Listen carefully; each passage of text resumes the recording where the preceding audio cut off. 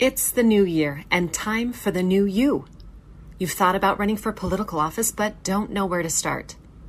Before you start any planning, you need to secure your name online with a yourname.vote web domain.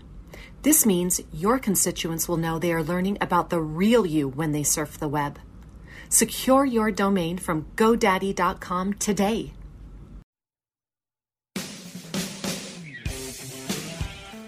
Welcome to Breaking Battlegrounds with your hosts Chuck Warren and Sam Stone. Folks, we've had some good guests on this program over the almost 2 years we've now been on the air, but no guest quite at this level.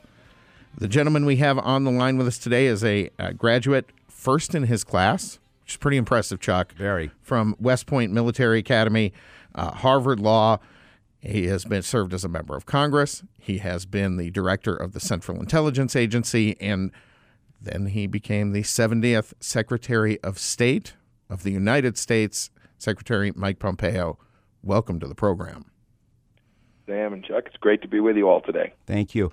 So, Mr. Secretary, President Biden did a Biden thing again and just spoke off cuff, and he said we are at the risk of a nuclear Armageddon, the highest level since the 1962 Cuban Missile Crisis, as the Russians are reeling from Ukraine.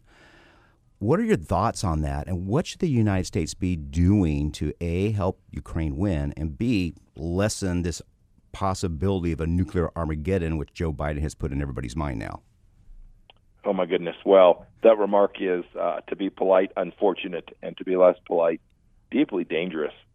I saw the reporting of the remarks. Somehow it sounds like he was just speaking off the cuff at a fundraising event, and he used language that if the President of the United States actually believed, if he believed we were on the precipice of a Armageddon-like nuclear conflict with the Russians, he should be speaking direct to the American people about the seriousness of what's going on. Instead, he just kind of did, to your point, he kind of did a Biden thing and just wandered around the room and mumbled.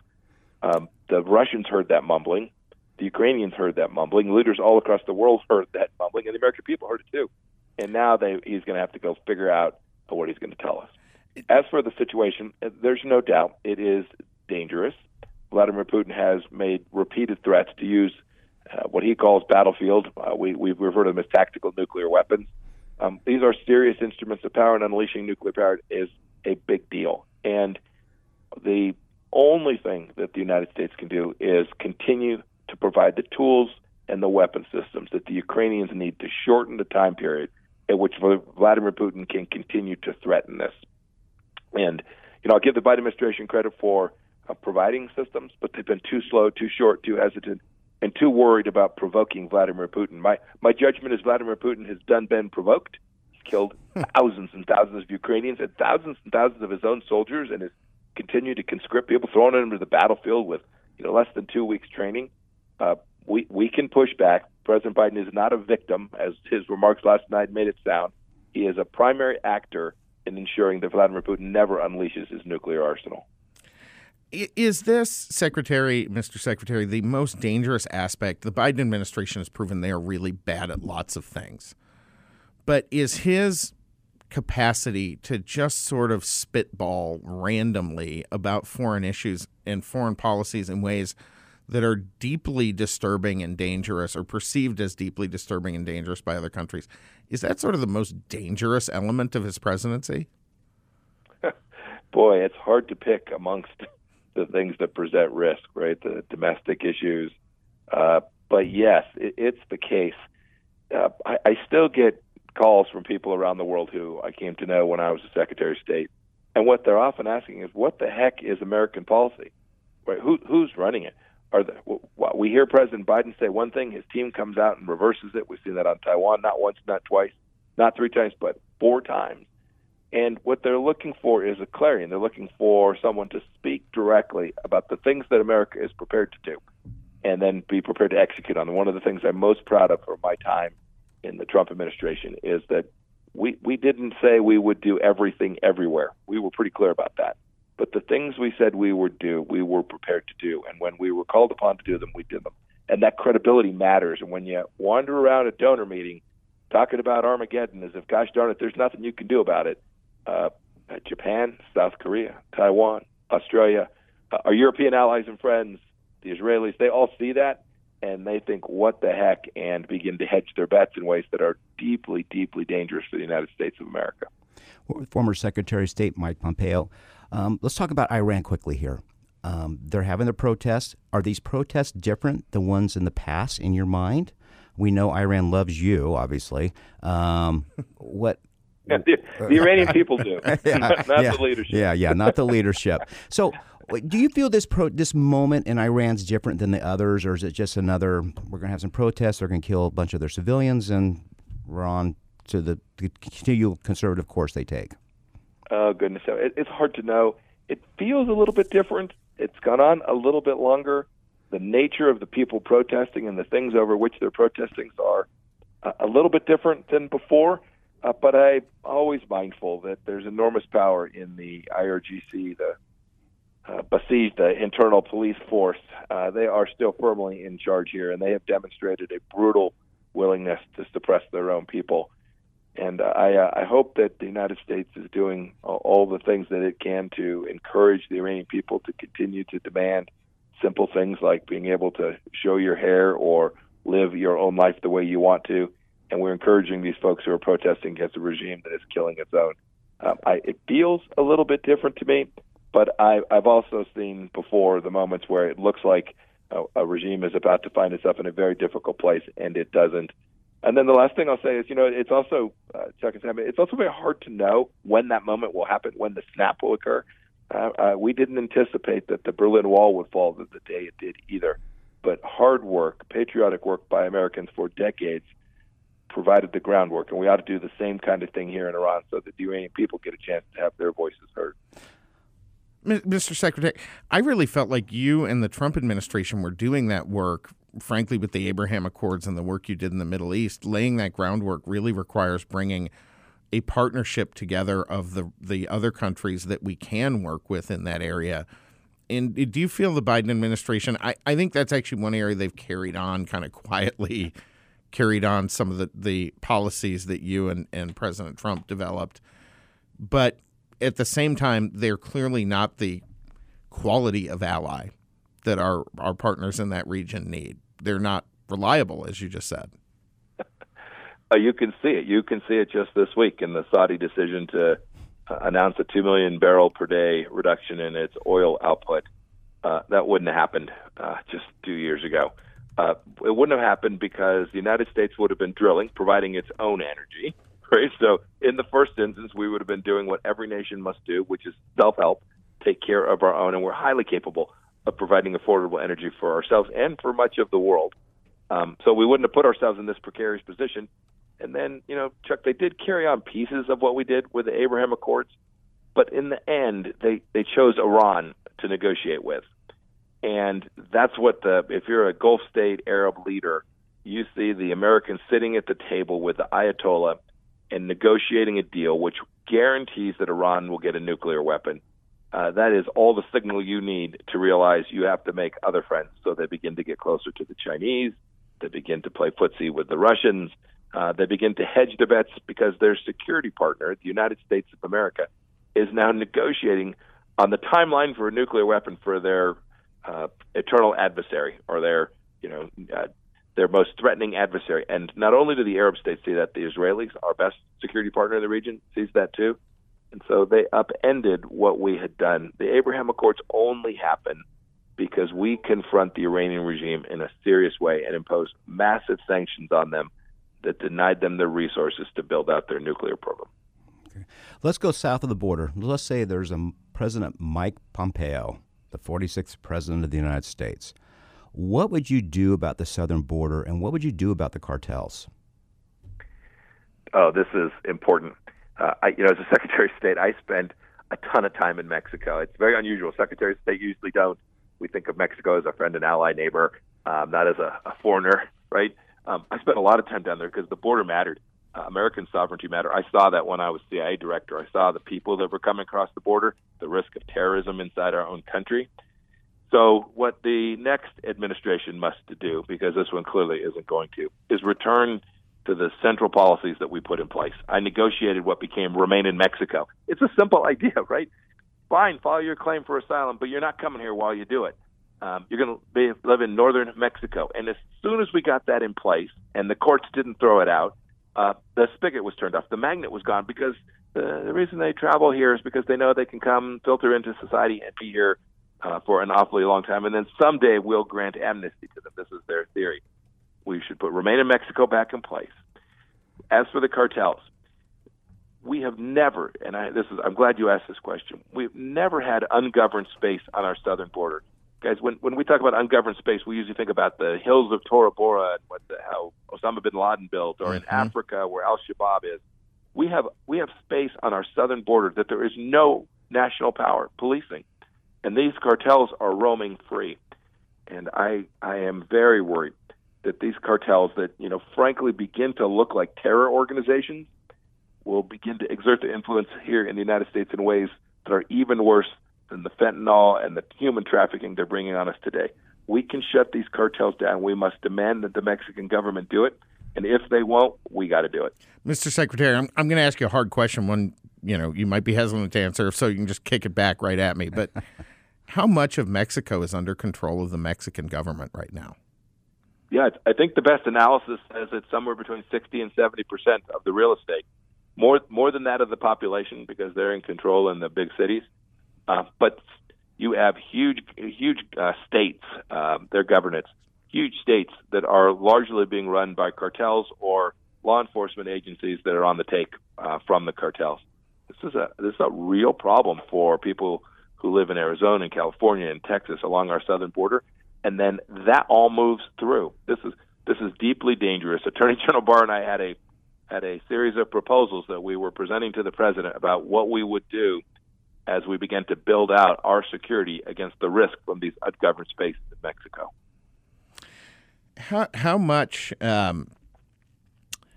much ability would the U.S. have to go in and target these cartels? I mean, how much? Because Mexico will not really partner with anyone against them because they're flatly killing every politician and journalist in that country who questions the cartels at all. How much room do we have to work with the Mexican government to actually do something?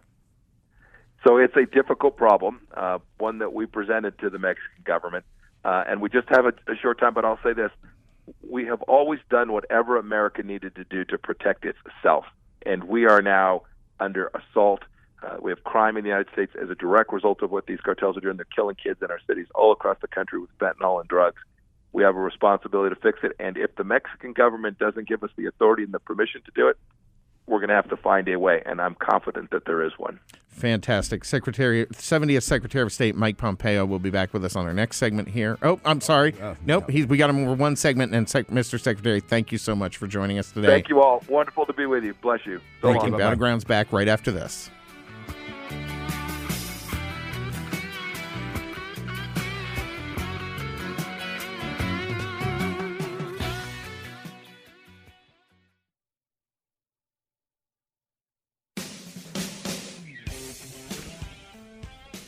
All right, welcome back to Breaking Battlegrounds with your hosts Chuck Warren and Sam Stone. On the line with us next, Brian Domitrovich. Brian, I hope I got your name right there. Domitrovich. Domitrovich. Okay, much better. He is the Richard S. Strong Scholar at the Laffer Center in Nashville. For folks who don't know, Art Laffer, a great economist, someone I have deeply admired his work. So we're very excited to have him on the program today. He is the author and editor of 6 books, including Standard History of the Supply Side Economics, Iconoclasts, and his forthcoming book, Taxes Have Consequences, co-authored with Art Laffer and Gene Sinkfeld. I'm going to get this wrong, Chuck. I'm sorry. And Brian Sinkfeld. I'm sorry. But yes, taxes have major consequences, and we see that every day. And Brian, thank you so much for joining us, and welcome to the program. It's really great to be here. Thanks for having me. Folks, we have Brian on today. He's a great historian and talks about economics. And as you know, inflation's up. Mortgages are at 7%. Life is expensive, and you're trying to retire. So what do you do? Sam and I are big believers in invest in YRefi. YRefi is in the business of doing good and helping former college students who are having a hard time making their private student loans. You can learn more about this great opportunity to invest with them. It's secure, it's collateralized. So call 855-316-3087, or simply go to their website, which is investrefy.com, and tell them Chuck and Sam sent you, and get yourself on a good financial path to save for retirement. You get a 10.25% return, so you can actually beat this terrible Biden inflation, at least for now. 10.25% is pretty good, isn't it, Brian? Yeah, I guess that's All right, Brian, now we've talked about inflation. Let's get into it. All right, so explain to our audience, pretend, you and I are walking down, we're going to a convenience store or a hardware store. People keep hearing about inflation. They just know when you have high inflation, things cost more. But sort of the old series of books, Dummy's Guide to, pretend Sam and I are that audience. Give us a Dummy's Guide to Inflation. Chuck, let's be honest, we are that audience. Yeah. Give us a Dummy's Guide to Inflation. How does it start? What role does the Biden administration play in the current 8.5% inflation we have? Yeah, we've had inflation in the past that should be our guide to what's going on today. The major episode in American inflation, at least in recent history, was that of the 1970s, in which the price level tripled. I mean, prices went up 8% every year for 12, 13 years. Sometimes 5 times they went up over 10% per year in the 70s and early 1980s. That was the era of stagflation. Now, we know a lot about now what caused that stagflation. We went off the gold standard. I mean, the dollar was on the gold standard as of 1971. Richard Nixon took it off that year, never to return again. What was the response the next decade? I have no idea what the dollar's worth. You don't know what the dollar's worth, and everything priced in it goes up. We also had very high tax rates, up to 70%, 70%. Nobody wants money if the profit comes taxed 70%. So when there's not demand for the dollar, the prices of everything priced in dollars goes up. There's demand for other stuff, not the dollar. When Ronald Reagan cut tax rates in the early 1980s, all of a sudden people said, hey, I want to go get that dollar so I can invest in it because the profits come back to me less tax. Real return is higher. And you saw the collapse of inflation. So right now, I think we have to learn from that. We shouldn't necessarily look at the Fed and printing money and all that stuff. But we have a big government with lots of spending. Taxes are fairly high. Nobody wants to do business. If you don't want to do business, then you're not going to be interested in going to the bank and taking out a loan and demanding that dollar. And if nobody demands the dollar, prices are going to go up. How much are we seeing stagflation now? Because it does seem like people's incomes are lagging behind the level of inflation that we're seeing across the country. Simple definition of stagflation is just the two parts of that word, stagflation, economic stagnation and price inflation. And we're seeing that pretty perfectly right now.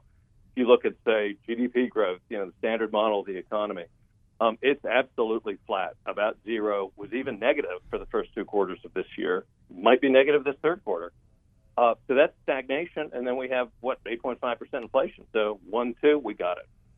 One of the things that I've been seeing is reporters who, quite frankly, one of the few things that came out of the Obama administration that I thought was right on was when Ben Rhodes ran his mouth to the New Yorker and said that reporters know absolutely nothing. And you're seeing all these reporters sort of touting numbers. Spending, consumer spending is up 0.8% or 0.3%, whatever it is. But when you're factoring in inflation, that's actually a drop in consumer spending, isn't it?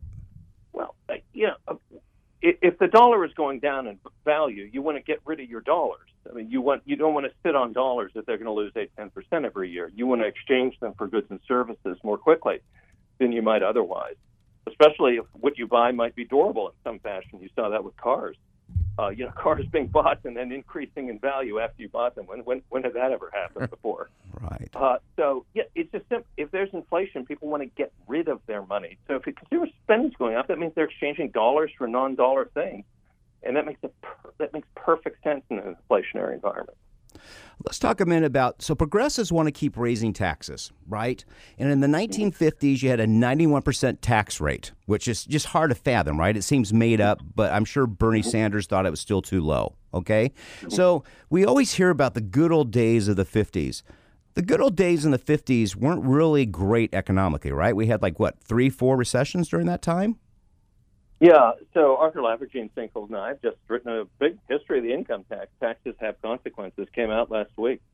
And we have a whole devoted chapter, a long chapter on the 1950s, fun chapter to write. Yeah, I mean, the 1950s are nowhere near as nice as national memory serves. There were 4 recessions in the long 1950s, 1949, 50, 53, 54, severe one in 57, 58, and then in 1950, 60, when Kennedy got elected. 4 recessions in 11 years. It's not enviable. Unemployment was usually 7%, very low participation in the workforce. Okay, all that. But of course we did fine in the 50s with suburbanization, jobs for life, all that.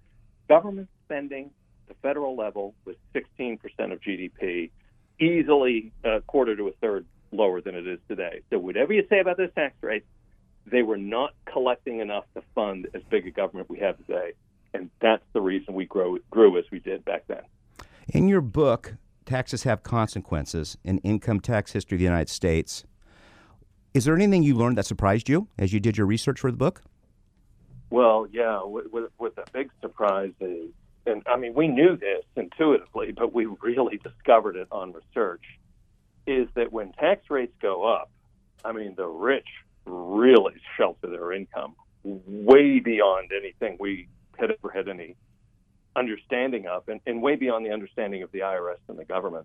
I mean, in the 1930s, when Hoover and then Roosevelt, FDR raised income tax rates at the top, they were completely surprised by the reaction. I mean, the legal sheltering was so creative on the part of the top 1% that it completely whipsawed Congress. It's like, well, we raised taxes, we didn't remember what happened.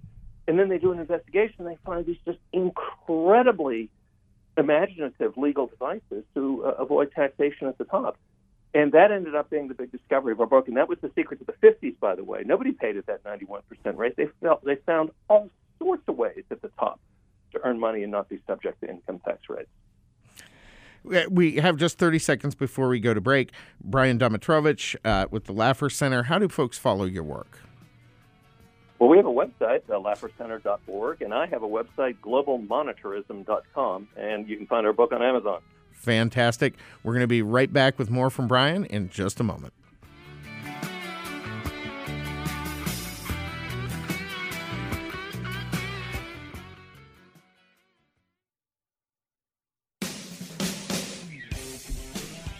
Welcome back to Breaking Battlegrounds with your hosts Chuck Warren and Sam Stone. On the line with us right now, Brian Domitrovich, Richard S. Strong Scholar at the Laffer Center, co-author of the new book, Taxes Have Consequences.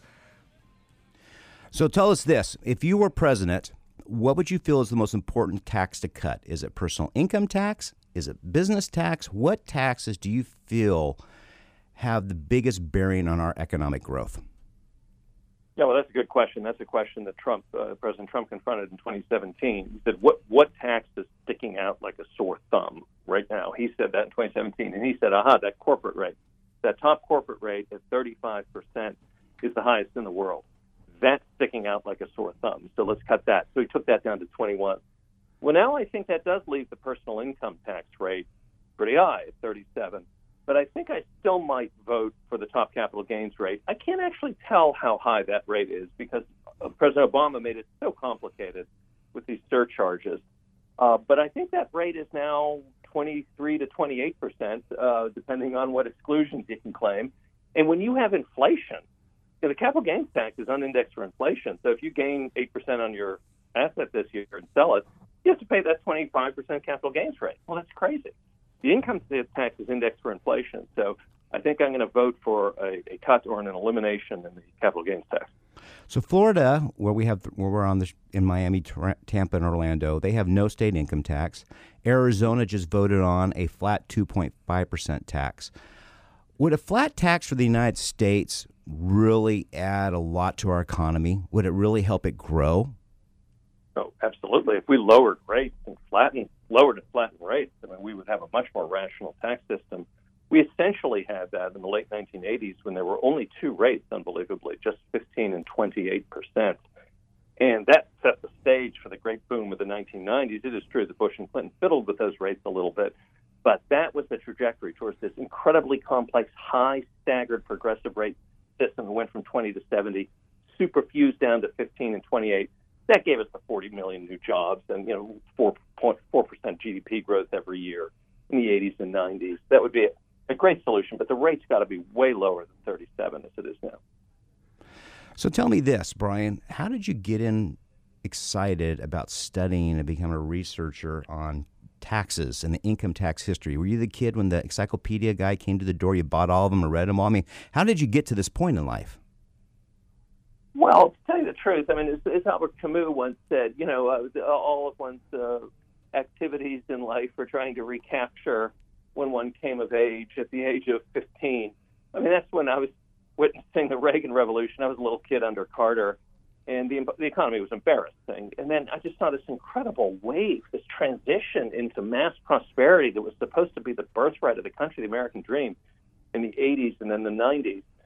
And what made that transition? I mean, that's what captured my attention, and now I've really followed it up with all this work. I think I'm a little younger than both of the Chuck and you, Brian, here. Yes, you are. But I remember very specifically, as a little kid, my impression of the 70s, the late 70s into the start of the 80s, was of a very gray, depressed, really oppressed country. And then Reagan came along, and all of a sudden, it's like you said, all of a sudden it really was morning in America. There was this enormous hope and optimism, and suddenly people were doing a lot better than they were. I think people are missing that perspective right now. But is that kind of where we're heading right now? I mean, if we don't right this ship, is that where we're heading? Well, I totally agree with you. That was the mood then, and the shift was just stunning. And I think it's embedded kind of in the consciousness of all Americans, especially the youngest generations that are just coming of age, that their birthright really is the American dream. And so I do think there are powerful forces that will kind of push towards reversion to trend. So no, our current course is horrible. Throughout the whole 21st century, 22 years, have been growing at under 2%. Never had anything that bad in American history for that long. So we've got to make a turnaround, and I think the will of the American people, in particular the younger generation, will make it happen. Fantastic.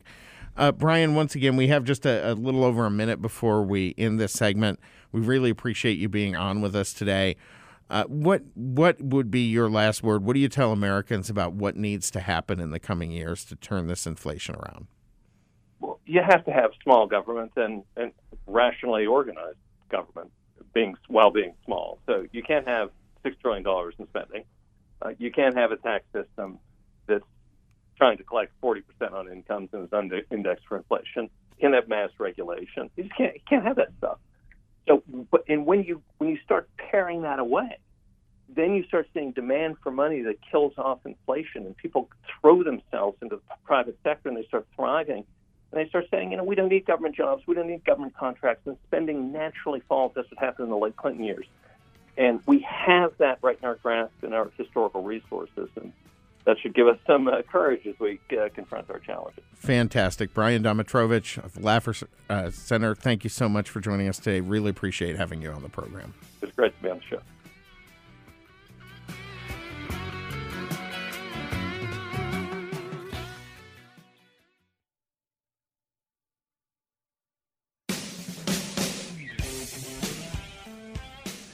Welcome back to Breaking Battlegrounds. Thank you for joining us today. Obviously, fantastic show, starting off with Secretary Mike Pompeo. I want to thank him again for joining us. That was just phenomenal.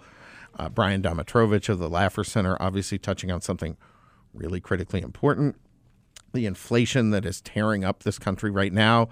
And folks, if inflation is tearing up your portfolio, if your portfolio looks like mine, oh man, Chuck, it's ugly. I told you not to look at it. I'm trying, but for crying out loud, every morning I wake up and there's a giant new headline. The stock market crashed again today. Just stop looking. Stop opening that mail. Oh, dude, I don't know. But you know what you can do, folks? If you want to avoid the pain that I keep experiencing every morning, is go to investyrefi.com. That's invest, the letter Y, REFY.com. Go there. You can earn a great return, over 10%. Return, which actually is beating the Biden inflation. So you can actually make money on your money still and you're doing good for folks, helping out students who have gotten behind on their college loans get good refinancing, cut their rates, cut the amount they're paying. So you earn good and you do good. Win-win. Go to Invest Y Refi. That's invest, the letter Y, REFY.com. And make sure that, you tell them Chuck and Sam sent you, or call them 844-204-7756. That's 844-204-7756. Make sure they know Chuck and Sam sent you, because, folks, we really appreciate Invest Y Refi and their support of this program and the things they're doing for college students and for investors in this country. They're doing good stuff. Absolutely. So we have a couple of things we want to talk about in this segment. First of all, Jeremy, could you play those two clips, please? This first one is from the U.S. Army recruiting commercial. Oh, and geez. the next one is from the new organization, TroopsSpeakOut.com, which is our 70th Secretary of State's PAC, talking concerned about the woke military. Go ahead, Jeremy. Although I had a fairly typical childhood, took ballet, played violin, I also marched for equality. I like to think I've been defending freedom from an early age. When I was 6 years old, one of my moms had an accident that left her paralyzed. Doctors said she might never walk again. But she tapped into my family's pride to get back on her feet, eventually standing at the altar to marry my other mom. With such powerful role models, I finished high school at the top of my class, and then attended UC Davis, where I joined a sorority full of other strong women. But as graduation approached, I began feeling like I'd been handed so much in life, a sorority girl stereotype. Sure, I'd spent my life around inspiring women, but what had I really achieved on my own? This is the worst damn ad ever, Chuck. One of my sorority sisters was studying abroad in Italy. Another was climbing Mount Everest. I needed my own adventures, my own challenge. I am so privileged. And I had to join the military. Recruiter, I found it. A way to prove my inner strength and maybe shatter some stereotypes along the way. Okay, stop, Jeremy. We've got to stop. We've got to stop this right now. I'm going to throw up on this microphone here. All right, Jeremy, let's play the next one now. That is the worst darn ad I've ever heard for our U.S. military. How about this was the concern from former Secretary of State Mike Pompeo. Oh, for crying out loud. So he has started a PAC, and this is an issue he's concerned about. Go ahead, Jeremy. When I got accepted to the United States Military Academy, I knew my life had changed forever. My first assignment was as a platoon leader in a tank platoon. As a young officer, I had dozens and dozens of young men and women come to work alongside of me. These were some of America's finest. These were people who understood what America was truly about. Our military today is under assault from the radical left. If you're a young kid sitting in a foxhole, you don't give a darn about political correctness. If we focus on the wrong priorities, then Americans will be a lot less safe. We'll use the right pronouns, but what we won't have is the capacity to keep our country safe. I can assure you that there's no Russian general, no Iranian leader, no Chinese Communist Party admiral who's spending 1 second thinking about gender or woke ideology or climate change. They're thinking about how to kill Americans, and the fight is on. We have to walk away from this radical left ideology. We cannot let it penetrate our military. I mean, amen to all of that. Well, so the first ad, which was funny, it was animated. It was well done. What's funny is when they showed the women in the UC Davis, they were all real pretty in it, So they weren't body positive movements there. Look, Sam and I don't care who your parents marry. We want people who love America and treat it. But so the military is spending who knows how much on this ad, which is probably targeting 100 people that are even interested in that category. No, correct? Sid, I mean, seriously, that she described the demographic least likely to ever join the military. Yeah, who cares about it, right? I mean, this is like McDonald's trying to sell Big Macs to vegans. So, and we now have military recruitment down 15-25%. And they wonder why. And, look where you get your soldiers from. They come from rural, suburban families, previous military generations.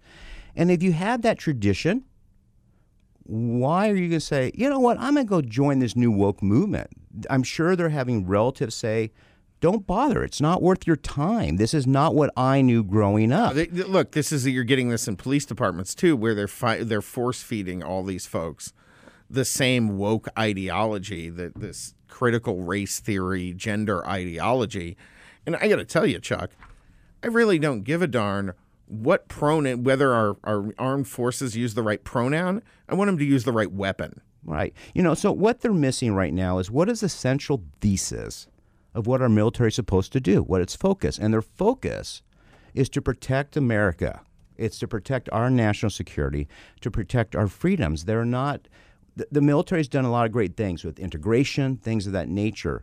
But this seems to be going way overboard to fit some social science professor at some university and saying this is how we integrate this, when it's not even your target. The problem is it's not even your target market. I mean, I could get if you're a high-tech company and you're trying to reach out to a bunch of people, right? That's sort of their universe. Well, if that was Apple's ad, I would kind of just shake my head and assume that's what who they're doing. Yeah. But again, the line from Secretary Pompeo's ad said, "I can assure you that there's no Russian general, no Iranian leader, no Chinese Communist Party admiral who's spending 1 second thinking about gender or woke ideology or climate change." Well, that's right. Folks, let the military do what it's supposed to do and stop trying to make it something it's not supposed to be. Look, not to be crass, but I want a military that is better at killing people than anybody else's military, period. That is the purpose of it.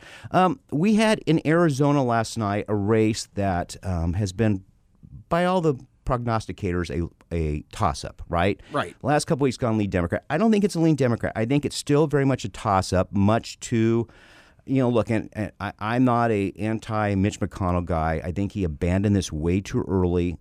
Blake Masters is 2 or 3 points down. He's probably closer than that because I think Republicans are being undersampled on these various polls right now. And you look at the enthusiasm. Yeah. I mean, there's double-digit gap. Yeah. But we're going to play some clips from last night's debate where you can tell Mark Kelly never has to answer a question. And you can blame folks like the Arizona Republic for that. They give him a free pass on everything.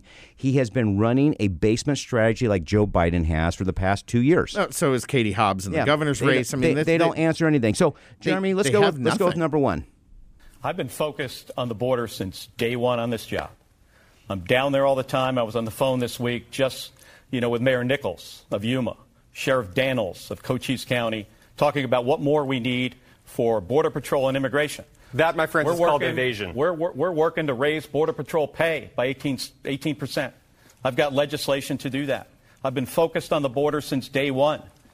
Okay. To no great effect because we have a wide open southern border. So if that's the best you can do, I respectfully request you resign and let's get someone in the seat who will actually secure our border. The border, since Mark Kelly's been elected, is worse off than it was the day he was elected. Oh, by a lot.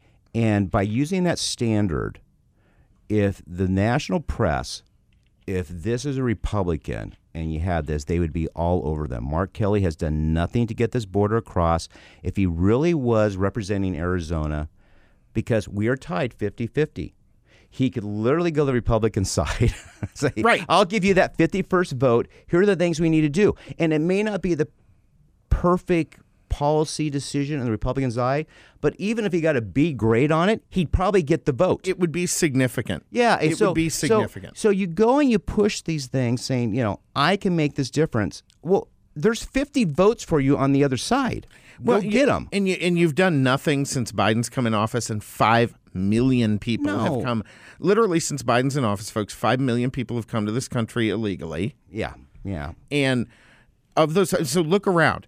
1 or 2 out of every 100 people you meet are here illegally and have come here since Joe Biden.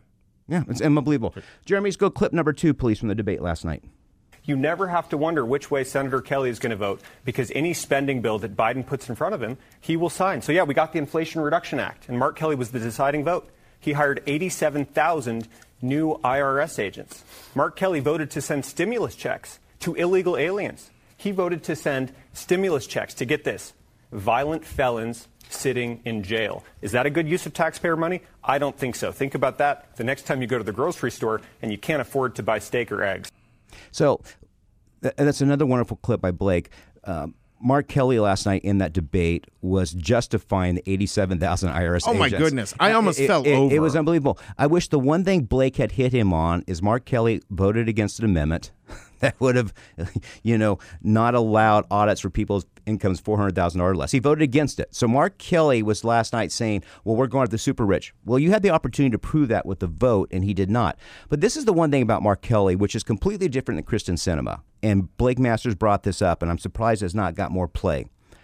When a vote comes up like Build Back Better, you don't know where Kristen Sinema is going to be. Right? I mean, right. You know she's at least thinking of it or trying to figure out what she's going to get out of it or what she can get out of it. I mean, Mark Kelly is like Julia Roberts in Pretty Woman. He's a sure thing for Joe Biden. He doesn't need to be courted. He doesn't need to be seduced. He is a sure thing for Joe Biden. That's exactly right. And, you know, I mean, look, he's literally saying that these 87,000 IRS agents that he voted for are there to pursue the billionaires. Well, Chuck, there's 720 billionaires in this country. So how many IRS agents are you personally going to assign to each one of them? Yeah, in fact, his preparation for the debate was horrible last night. Jeremy, let's go clip number 3. For the past 2 years, under Joe Biden and Mark Kelly, we've been going in the wrong direction. Everybody knows it. You are less safe today. Your bills have gone way up since Mark Kelly took over. He's got a bunch of excuses. I think you heard a lot of them here tonight. You know, it's up to you to decide whether excuses are enough. But ask yourself, do you deserve a secure border? Do you deserve to feel safe when you walk outside at night? Do you deserve to be able to afford your own home if you work hard enough? I think the answer is yes. You deserve so much better than what we have. Mark Kelly disagrees. Otherwise, he wouldn't have spent 2 years backing Biden every time. Send me to the U.S. Senate if you think that you and your family deserve better so we can go in the right direction. Well, that's exactly right. So Mark Kelly, he tried to pull a military card last night. Here's what Mark Kelly provides. Mark Kelly votes for Joe Biden almost 100% of the time. He's a sure thing. Mark Kelly supported 87,000 new IRS agents, $80 billion to fund them, right? That money could make a big difference on the border, right? You could have secured our border for that money. Since Mark Kelly's been in office, people in Arizona are paying $200, $300, $400 more a month just for the basic necessities that they were paying for in 2020. $8,600 a year per family. I am stunned when Republicans think this man is moderate. Vote for Mark Kelly just because you want to vote for Mark Kelly, but please do not, under any circumstance, pretend like he is some moderate. There's nothing moderate about Mark Kelly. There's nothing conservative about Mark Kelly. Mark Kelly is a sure thing for the progressive agenda. I'm going to add something I think is worse. There is nothing thoughtful about Mark Kelly's actions in Congress. When you say he's a sure thing, absolutely. He is just a rubber stamp.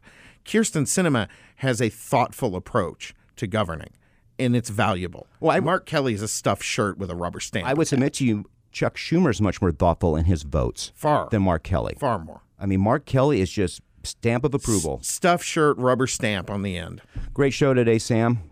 We loved having our guest today. We learned a lot about foreign policy, taxes. The 50s weren't what everybody thought regarding economic prosperity, but good stuff today. Really good stuff. Really good stuff. Folks, make sure you tune in again next week. We're going to have more great guests. Can't thank Secretary of State Mike Pompeo, Brian Domitrovich from the Laffer Center. Really appreciate them coming on the program. We're going to be back on the air next week. Be sure to tune in.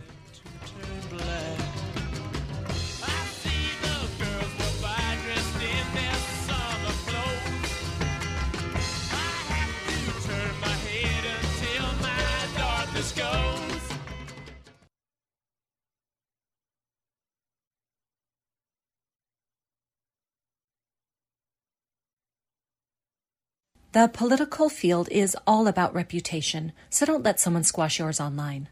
Secure your name and political future with a yourname.vote web address from GoDaddy.com. Your political career depends on it.